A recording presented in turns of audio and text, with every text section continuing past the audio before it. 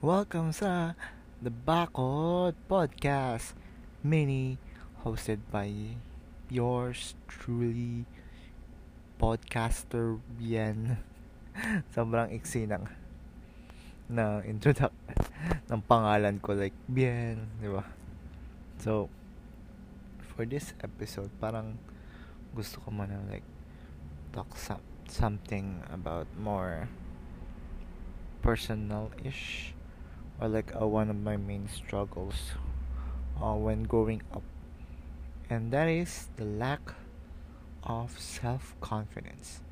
And I always pictured that as my biggest uh, weakness, especially when growing up.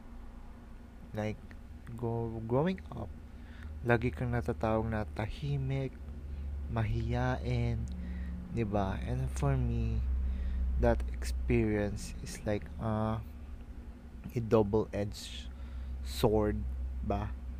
Kasi there are like people na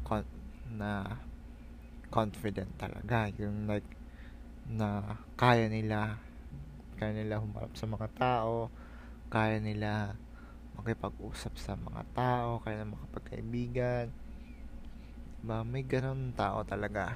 And may ibang tao naman na super duper over na yung confidence, 'di ba? Mahihiya pa ba yun sa mukha mo? Charot. Di ba may mga ganun, like, grabe naman tong sobra-sobra na kapal ang mukha.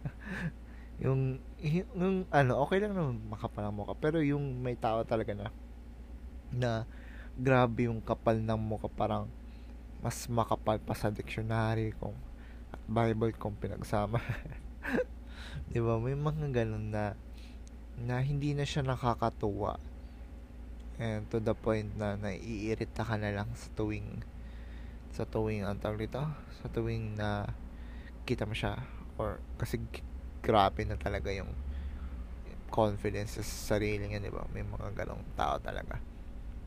And on the other hand, may mga tao naman na sobrang mababa ang kanilang confidence sa sarili. Yung personally, like me, na mahiyain nga and tahimik, parang yung sinasabi na like the guy at the back of the room, ganyan. Literally, para sa akin, ako talaga yung nasa likod ng every classroom. Kasi my surname is V, and I think hindi naman umaabot ng Z ang mga classrooms or mga pangalan ng mga apelyido ng mga tao. So, ako lagi yung nasa huli. So, literal na guy at the back, and literal na tahimik and pa-mysterious type.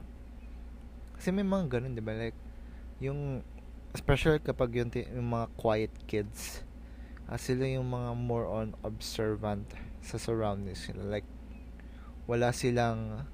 they can't put their minds onto something, so they focus around on their surroundings, di ba? Like, observing, like, kinikilis niya, ganyan. Yung ano, para ano ba yung ugali nito, ganyan, masama ba to, ganyan, di ba? May mga ganun na tao na observant lang, na tawag dito, ayun nga, observant lang sila, na nasa dulo. And how do you gain confidence ba? Kasi most of my life I've been called mahiyain, tahimik, yung lagi nilang first impressions sa akin. And mahirap din ako makipagkaibigan talaga dati, na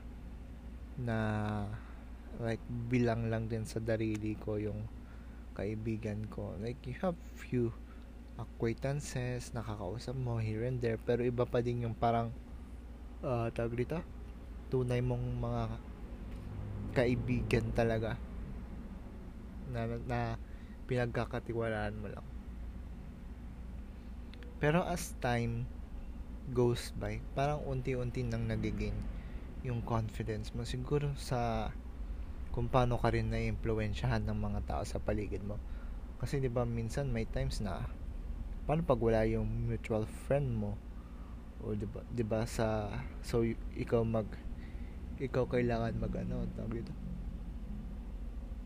Ikaw yung kailangan mag adjust na ikaw yung gagawa ng mga kaibigan mo.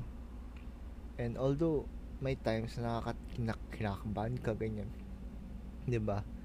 And in the end, at least you tried. I think that's ganun yung mga tao minsan na nauunahan sila ng takot. 'Di ba? Kasi nakakatakot naman talaga kasi ang daming pwedeng mangyari sa sitwasyon na 'yon na kausapin ko ba 'to? Gagawin ko ba 'yan? 'Di ba? Pero at least you tried. Kasi may times na kunwari nangyari na and hindi mo na try. So it's gonna be a lost opportunity then.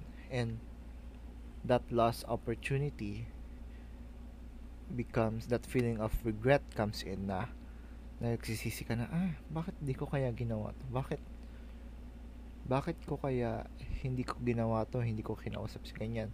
So parang nanghihinayang ka na, pero ang nangyari kasi tapos na yung pangyayari na yon, diba? Parang nanghihinayang ka na, ay sayang, dapat pala ginawa ko to. So have a little faith in yourself, and I think in that way nakaka-boost din siya ng confidence na kasi madami kang what ifs, 'di ba? So what if ginawa ko to? So in a way nakaka-boost siya ng confidence, 'di ba? I think ganun yung mga ginagawa ko dati. like my times na I was scared na parang hindi ko kakayanin ng mga ganun. Pero may times na I took the risk and sobrang worth it ng mga ginawa ko na that I risk. Especially there's a time na I'm not really parang ayaw ko talaga humaharap sa mga madaming tao. Pero it was a contest and then I tried it once, then now nangyari siya, ginawa ko siya, and it became one of my most memorable events that happened on my life. Talagang 'di ba parang may sense of reward na mapaproud ka talaga sa sarili mo na ginawa ko to, and as a person na mahiyain nagawa mo yung isang bagay na humarap ka sa madaming tao and you just did something, and sobrang worth it na yun, 'di ba? Yun yung reward mo na parang it kinda boost ano daw? Medyo nag-gain mo yung confidence mo sa sarili mo.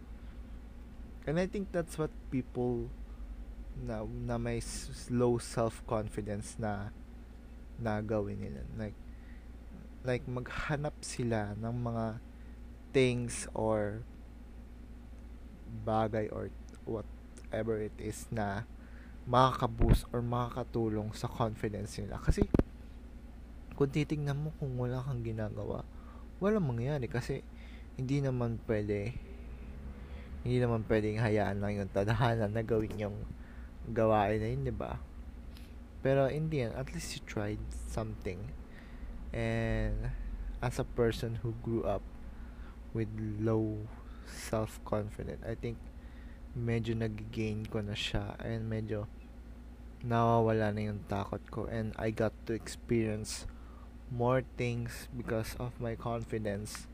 Mas lalong napapadami ang mga nangyayari sa buhay ko. Mas lalong madami akong na-experience, and although may nami-miss out kasi naunahan ng takot, pero as of now dumadami naman yung nagiging worth it yung my experiences kasi tinok mo yung risk mo, diba? You took that risk, and that risk may be scary kasi it may either fail or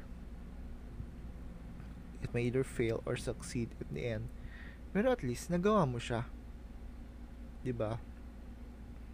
Nagawa mo yung gusto mong gawin. And although not all risks are good. At least you tried. That, sabi nga nila, ang importante ay nag-try ka, di ba? And yeah, I think I wanna I wanna point na kung ano man yang hinaharap mo, kung natatakot ka, di go lang. Kasi ikaw pa rin ang magbo-boost sa inyong confidence. You should surround yourself sa mga taong tinutulungan ka mag-boost ng confidence sa'yo, diba?